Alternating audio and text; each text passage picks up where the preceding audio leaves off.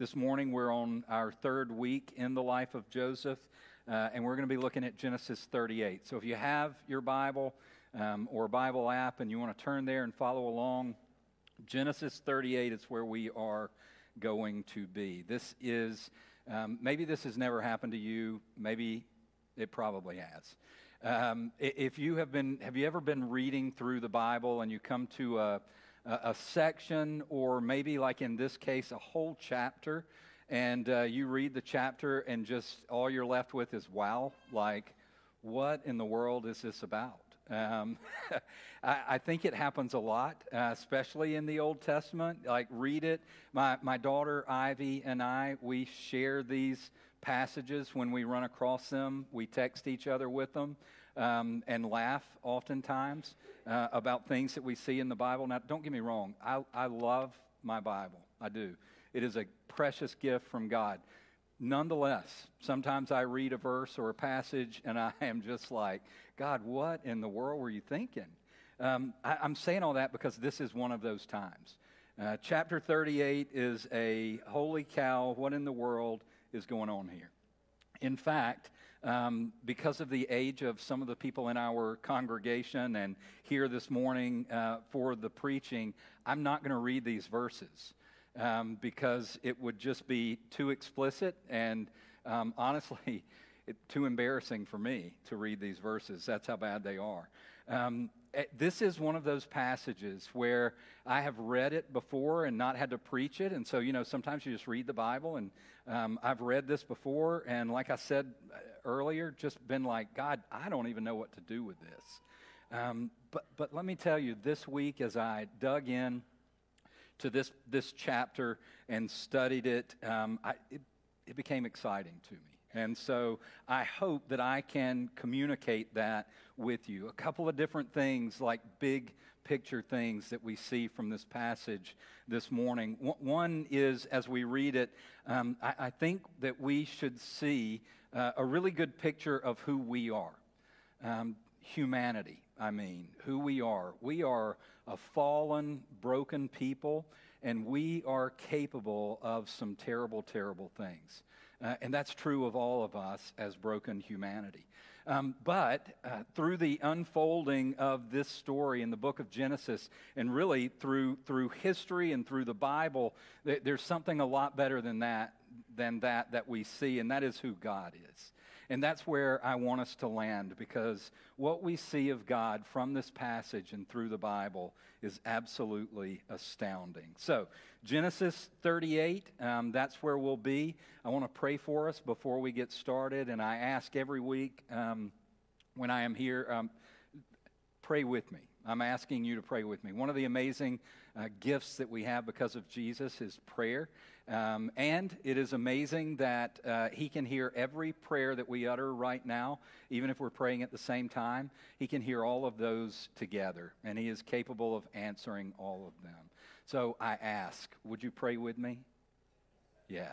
Let's pray that the Holy Spirit would be especially good today to teach us and to help us to see ourselves in the mirror of Scripture and to see how great and mighty and amazing our God is. Let's pray together.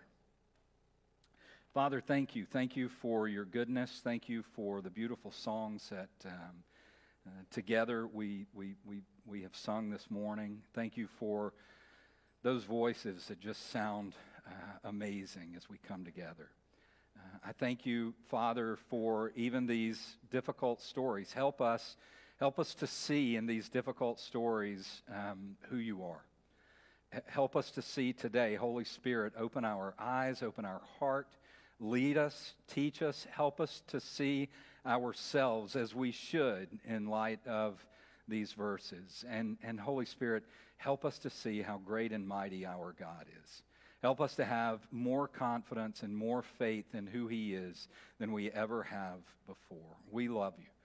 Father, be honored and glorified in our time together. We love you. In Jesus' name, amen. Okay, so here is what I'm going to do is we'll read a few of these verses, but honestly not very many, and I'm just going to walk through the story, and I'm going to try to do that in a mostly G-rated fashion. as best I can. So some of that will take some creativity. So just join me in the story. But let's start with life, death, and deceit, Judah and his sons. Chapter 38 moves us. Last week, Pastor Dan preached from chapter 37, the story of Joseph being sold into slavery. And now we move from Joseph's story to just a glimpse of the life of Judah, one of his brothers. Judah was the fourth born son of Leah. Now, if you remember in our story, Judah had two wives. He did not want to marry Leah, but was forced to. So Leah is the wife that he really did not love. Judah is the fourth son born to Leah. So let me read these first 6 verses. That's about all that we can read this morning, but let's read those. It happened at that time that Judah went down from his brothers and turned aside to a certain Adullamite whose name was Hirah. There Judah saw the daughter of a certain Canaanite whose name was Shua. He took her and went in to her, and she conceived and bore a son, and he called his name She conceived again and bore a son, and she called his name Onan. Yet again she bore a son, and she called his name Shelah. Judah was in Chezib when she bore him. And Judah took a wife for his firstborn, and her name was Tamar. So those 6 verses, stopping right there, those 6 verses cover a large span of time.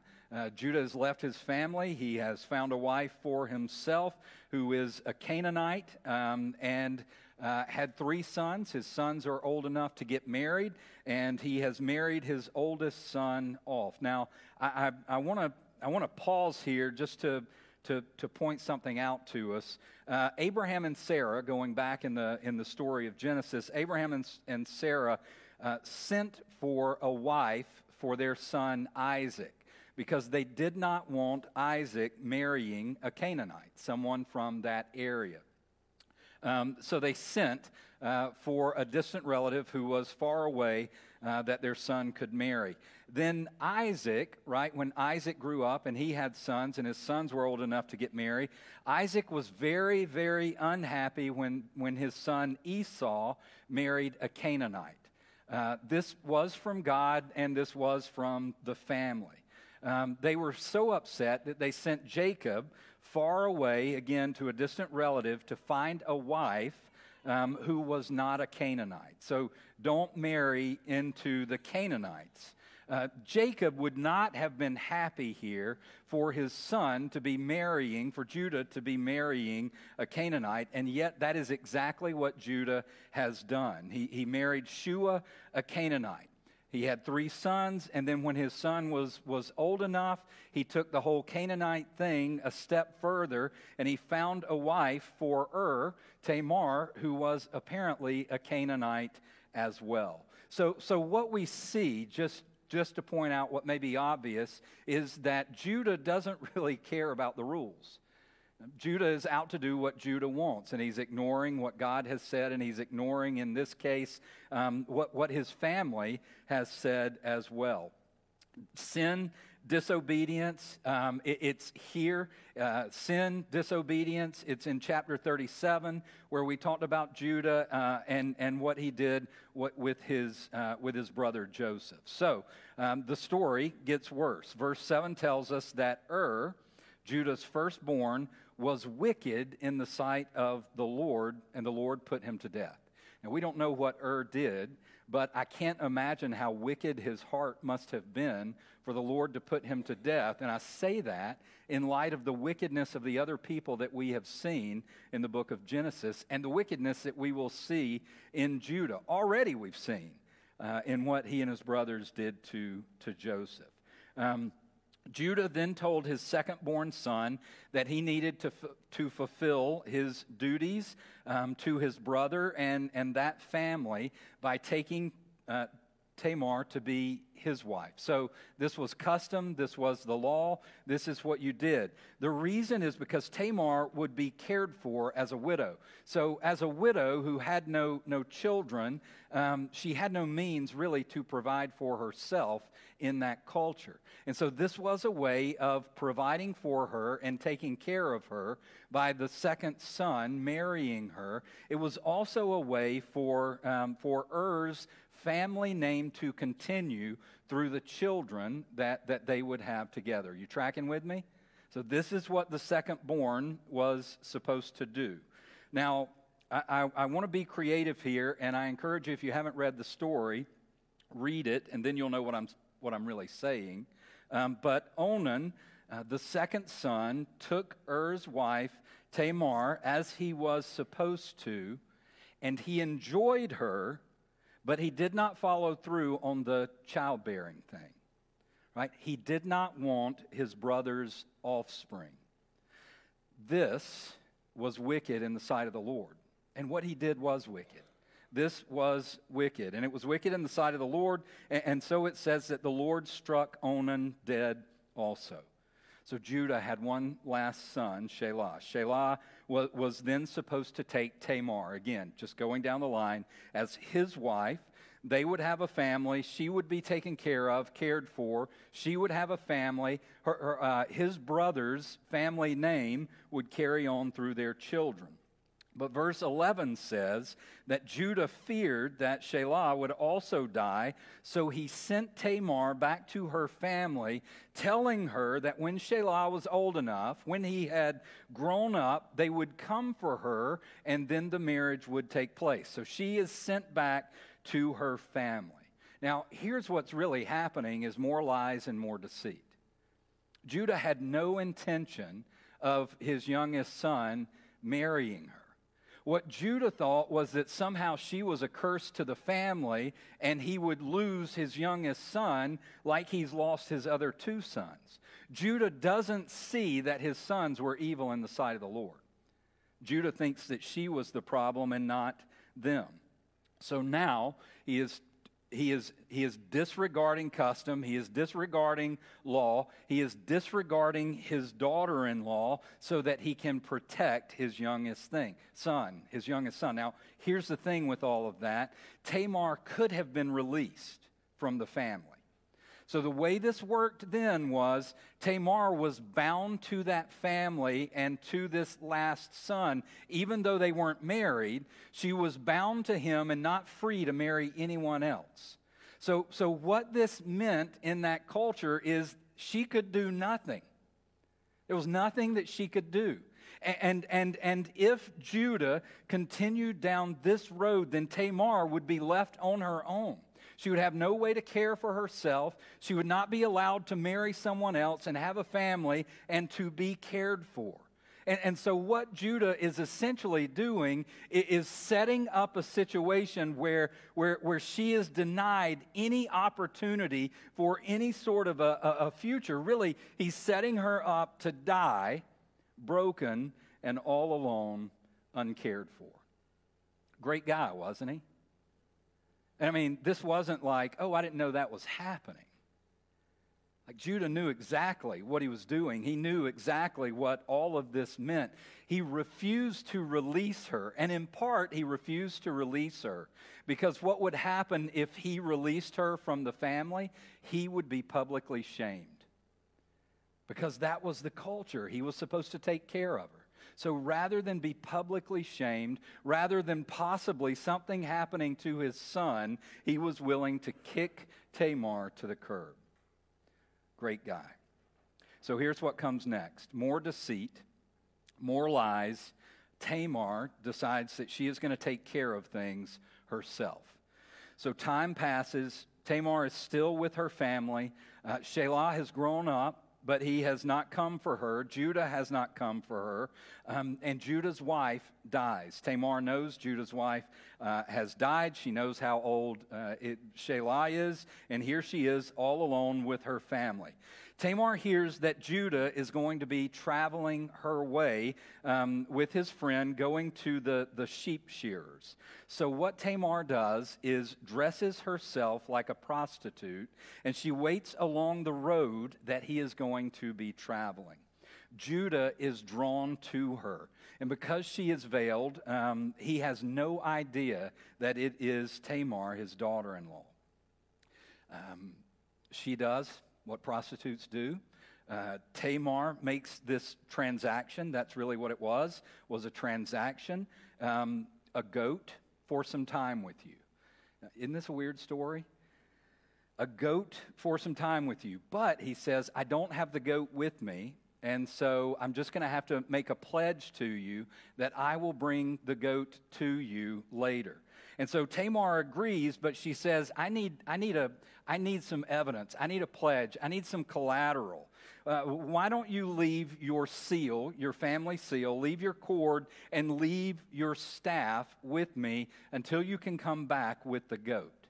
Now, one of the commentaries that I read said this is the equivalent of leaving your driver's license and credit cards with someone, right? Because it was the way that you were identified. Your family seal was your family seal. No one else's was like it, and everyone knew your family seal. The same for the cord and the staff. So it would identify him. Judah goes in with her, and wouldn't you know it, Tamar conceives. Judah sends a goat back. He sends a goat back as promised through his friend Hirah. Only, of course, there's no prostitute to be found because there never was a prostitute, right?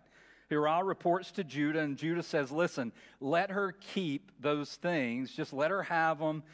If we keep looking for her and asking questions, I'm just going to be a laughingstock. Everybody is going to laugh at me. So once again, Judah doesn't really care about her or anyone else. Judah is only concerned for Judah. 3 months go by. 3 months go by, and then word comes to Judah that his daughter-in-law is pregnant, and of course, she is not married. Word comes back, your daughter-in-law has been immoral. She has conceived this child in immorality. Judah's response to her, Judah throws the book at her, right? The law says that such a person can be burned. Judah says, by all means, bring her out and burn her. This is the legal penalty. Burn her alive. It's horrible. For her sin, Judah says, burn her.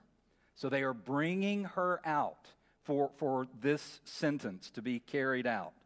She, in a last-minute thing, sends someone to Judah. And the person she sends comes with a message, and the message is, the man who owns these things did this to me. So this person comes to Judah quickly as they can. They come to Judah and say to Judah, listen, this thing that has happened, the man who did this to Tamar is identified by these, a signet, a cord, and a staff.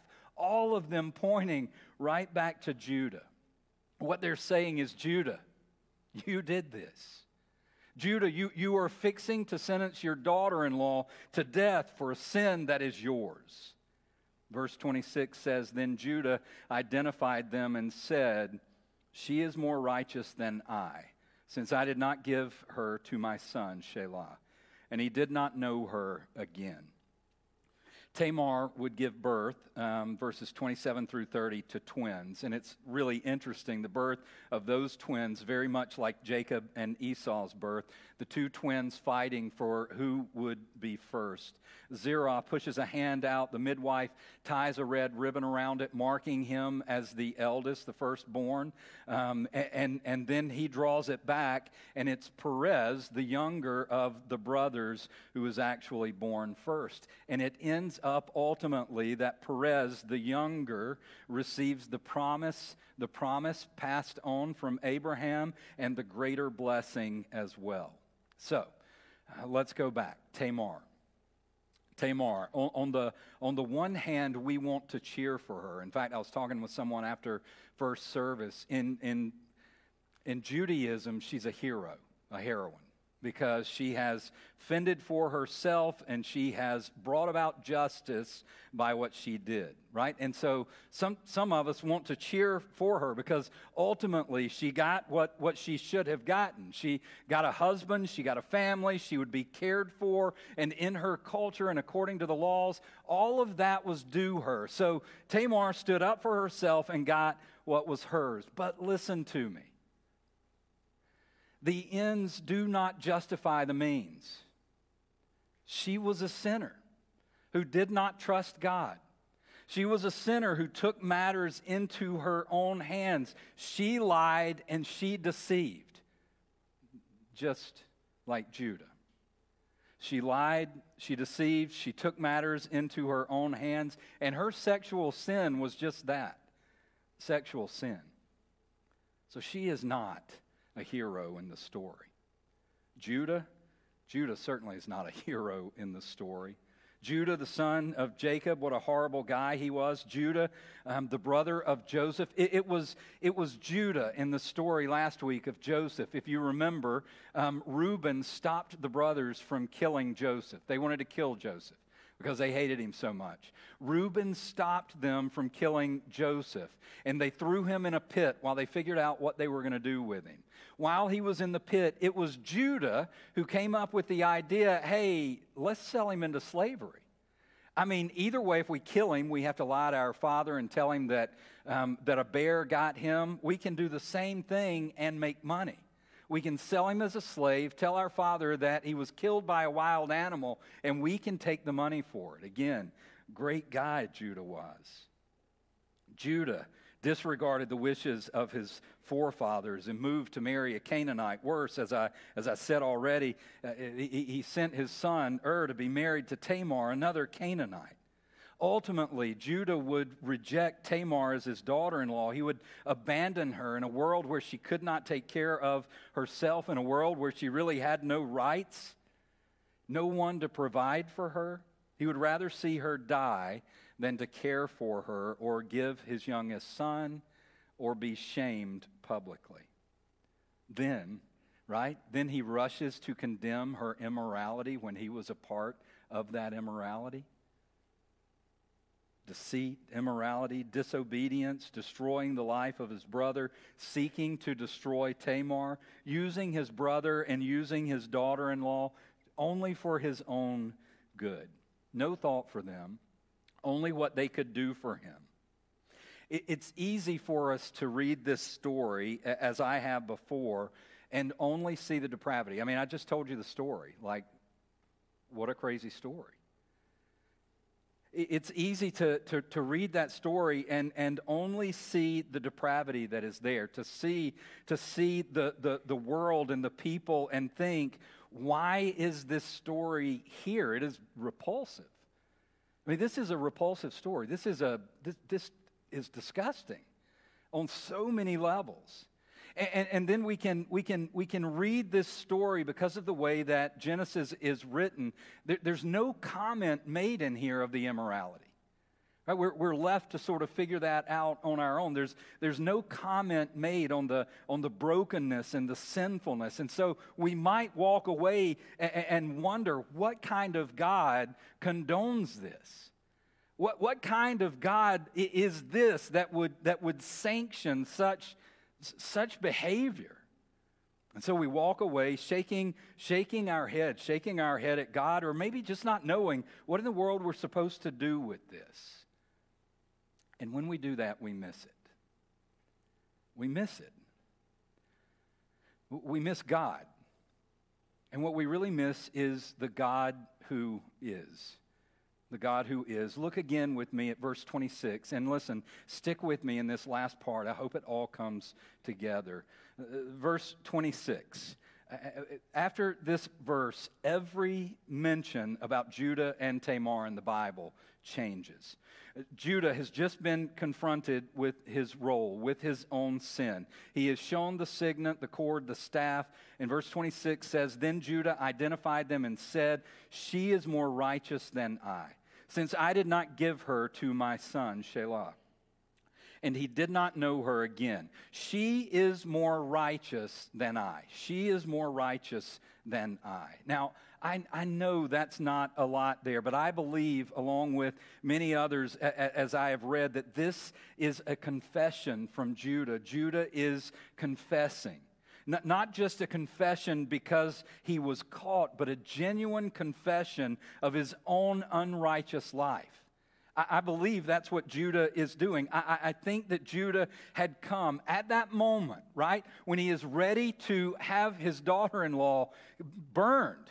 At that moment, when he is ready to cast her aside, to have her killed, he comes face to face with his own brokenness, with his own depravity, with the depth of his own sinfulness. I believe what we have is a glimpse of Judah's actual repentance here. Up until now, every mention of Judah at this point has been bad. It's been wicked. It's been evil. After this moment, everything that you ever read again about Judah is good. Going through the Bible. After this, we'll see it in the story coming up. Judah is again with his father and his brothers. Whatever separation there had been as he left his family and took a Canaanite wife and started hanging out with the Canaanite people, whatever was there is gone. When the story continues, Judah has come back home and he is with his brothers and his father. They are reunited. When we come to chapter 49, we see that it is Judah, above all the other brothers, who is blessed by his father who is nearing death. He is blessed above all of his brothers, even Joseph. I want to read some of those verses. Chapter 49, verse 8. Again, near death, these are the blessings of the Father, and they are prophetic in nature. Chapter 49, verse 8, Judah, your brothers shall praise you. Your hand shall be on the neck of your enemies. Your father's sons shall bow down before you. Judah is a lion's cub from the prey. My son, you have grown up. He stooped down, he crouched as a lion and as a lioness. Who dares rouse him? The scepter shall not depart from Judah, nor the ruler's staff from between his feet, until tribute comes to him. And to him shall be the obedience of the peoples. Binding his foal to the vine and his donkey's colt to the choice vine, he has washed his garments in wine and his vesture in the blood of grapes. His eyes are darker than wine and his teeth whiter than milk. The sons of Jacob, from those sons of Jacob would come the 12 tribes of Israel. That's where the 12 tribes of Israel come, right here in these sons growing up. Of those 12 sons, of those 12 tribes, Judah would not only be one of the tribes. Now think about just that, right? That Judah, this broken and sinful man who has done such repulsive things in his life, wanting to kill his own brother, selling him into slavery, wanting to kill his daughter-in-law, all that he has done, and still he becomes one of the 12 tribes of Israel. Even more than that, Judah was not just one of the 12 tribes of Israel. It was seen as probably the greatest of the 12 tribes of Israel. When the Hebrew people were set free from their bondage and headed into the promised land, when the land was divided up among those 12 tribes, Judah would occupy the largest piece of land from Israel. Jerusalem, the holy city, Jerusalem, the site of the temple, the place of worship for God's people, was located in Judah. It was Judah who would be the home for the temple, the home for sacrifice, the home for the worship of God. When a census was made of the people of Israel, Judah was the largest tribe in the nation. When the kingdom of Israel was divided into a northern and a southern kingdom, Judah, the southern kingdom, remained the most faithful kingdom to God. And they remained faithful to God longer than any of the other tribes. And there is more to be seen of Judah. Let me go back to chapter 49, verse 8. Judah, your brothers shall praise you. Your hand shall be on the neck of your enemies. Your father's sons shall bow down before you. That became true. This was not just a blessing, it was a prophetic blessing that became true. Judah was looked up to by all of the other tribes. Judah was the tribe that was faithful and true. Judah was the strong tribe. They were the tribe that was always ready to defend Israel at all costs. Judah was the first to rush in to war against the enemies of God's people. Judah was a mighty, mighty tribe. Jacob also said in verse 9, Judah is a lion's cub. From the prey, my son, you have gone up. He stooped down, he crouched as a lion and as a lioness. Who dares rouse him? The scepter shall not depart from Judah, nor the ruler's staff from between his feet, until tribute comes to him, and to him shall be the obedience of the peoples. Again, this wasn't just a blessing. This was a prophecy of what was to come. It was about the strength of the tribe of Judah, but it was about far, far, far more than just the strength of the tribe of Judah. Ruth chapter 4, verse 18. Ruth chapter 4, verse 18. Now these are the generations of Perez. Perez, the son of Judah and Tamar. These are the generations of Perez. Perez fathered Hezron. Hezron fathered Ram. Ram fathered that guy. That guy fathered Nahshon. Nahshon fathered Salmon. Salmon fathered Boaz. Boaz, the kinsman redeemer. Do you know the story of Boaz? What an incredible story. Boaz, the kinsman redeemer, fathered Obed. Obed fathered Jesse. And Jesse fathered who? David. David, the beloved king. David, a man after God's own heart. David, who would receive the promise from God that his line would forever rule the kingdom of God's people. That was the promise to David. David, you will forever have one of your ancestors ruling the kingdom of my people. Matthew 1:1, the book of the genealogy of Jesus Christ, the son of David, the son of Abraham. Let me read those words again, the prophetic blessing. The scepter shall not depart from Judah, nor the ruler's staff from between his feet, until tribute comes to him, and to him shall be the obedience of the peoples. From Judah would come Jesus. Jesus, the King forever and ever and ever. Jesus, the fulfillment of God's promise to David. Jesus, the fulfillment of the scepter never passing from Judah. Jesus, the Lion of Judah. All of that can be said of Tamar as well, right? Her name would come not any longer to be associated with curses and cursings, but blessings. From her would come the kinsman redeemer, Boaz. From her would come the beloved king of Israel, David. From her would come the Savior of the world, Jesus. Now that is a story, isn't it?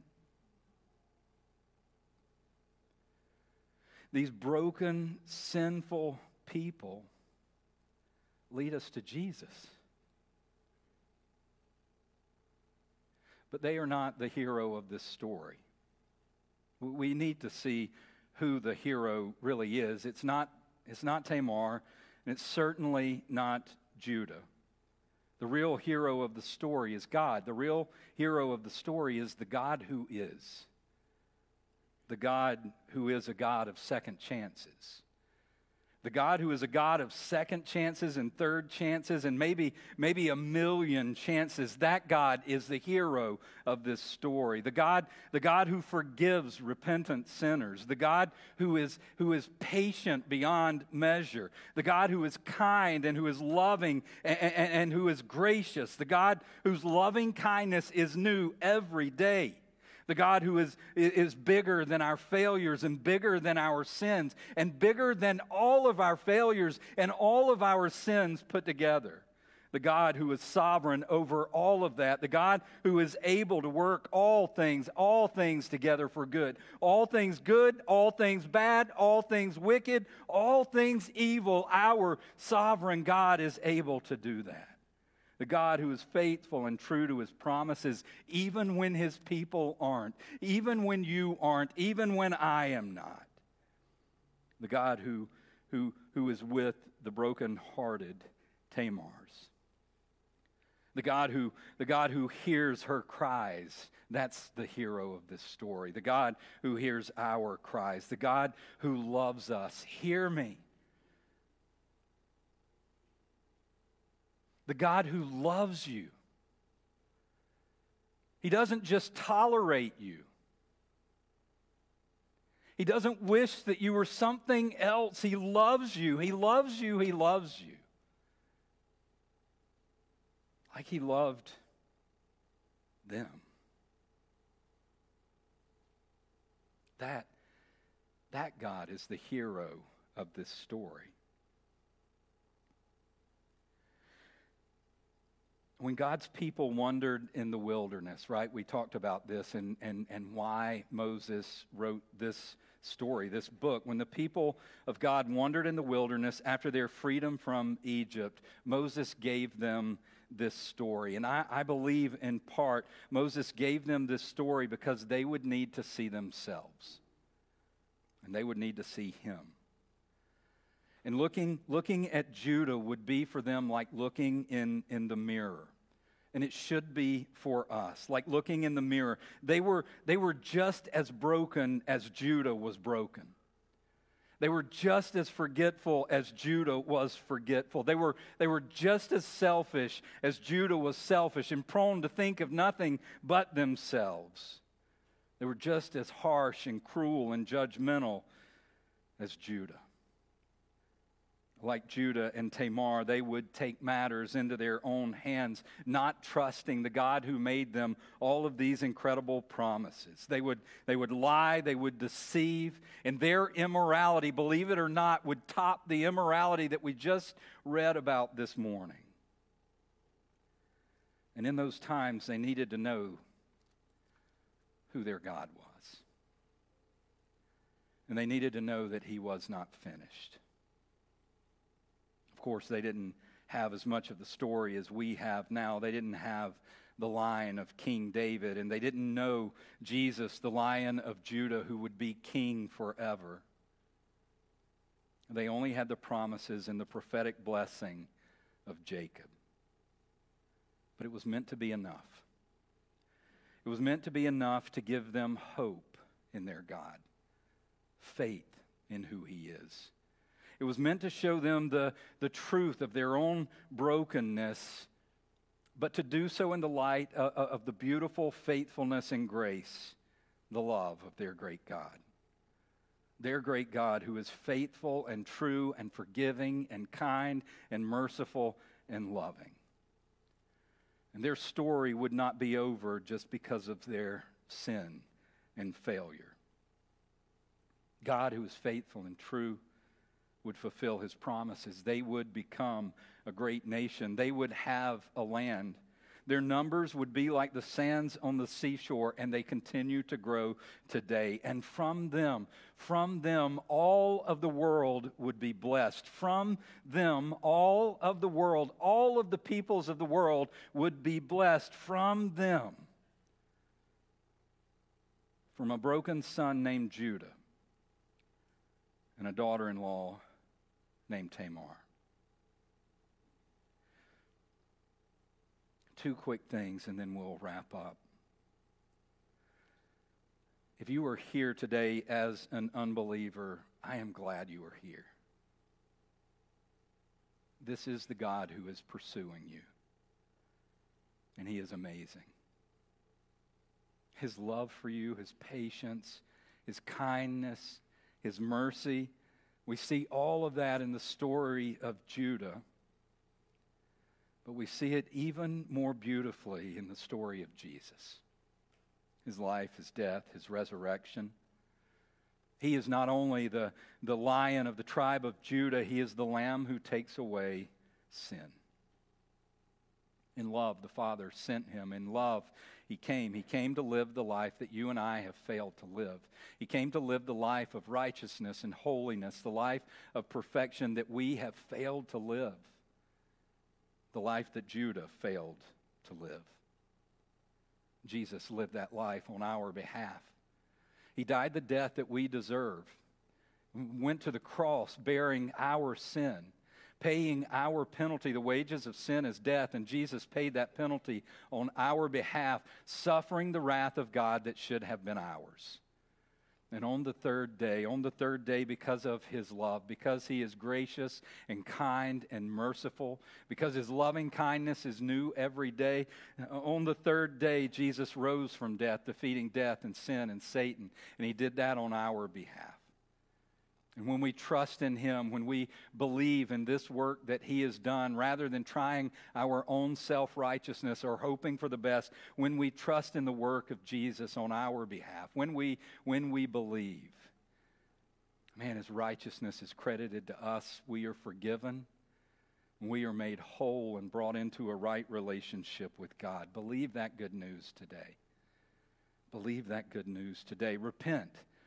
Repent like Judah and believe the truth of the gospel. But believer, this message is for you as well. You listening to me? Because I know most of you would say you're a believer. Stop wondering if you have done enough for God to be pleased with you. Stop thinking that you have done too much for him to love you, or to have incredible plans for your life. Stop wondering if it is too late for God to use you, too late for you to be a part of this incredible story. And if anything, we should see it as not. We should see his kindness in this story, but more than that, his kindness to us. His kindness, his grace, his mercy, his love. See that. But believe that applies to you, that no matter what your sins are, no matter how many times that you have failed, God doesn't look at you that way. You're his son and he is pleased with you. You are his daughter and he loves you dearly. Join him. Join him. Don't sit on the sidelines waiting and wondering. Join him. Serve, give, lead, plant a missional community, plant a church. Share the gospel. He isn't finished with you. He isn't finished with the story of your life any more than in that moment he was finished with the story of Judah's life.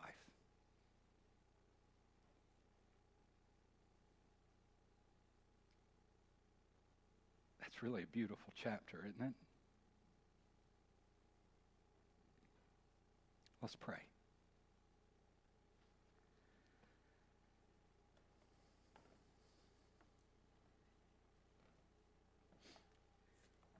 Father, such grace is just hard to imagine. Such mercy and such love, and yet that is the beauty of the gospel. Thank you.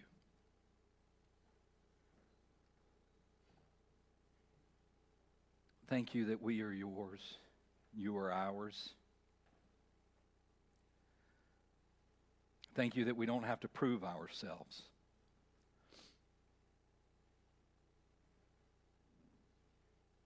Holy Spirit, help us believe.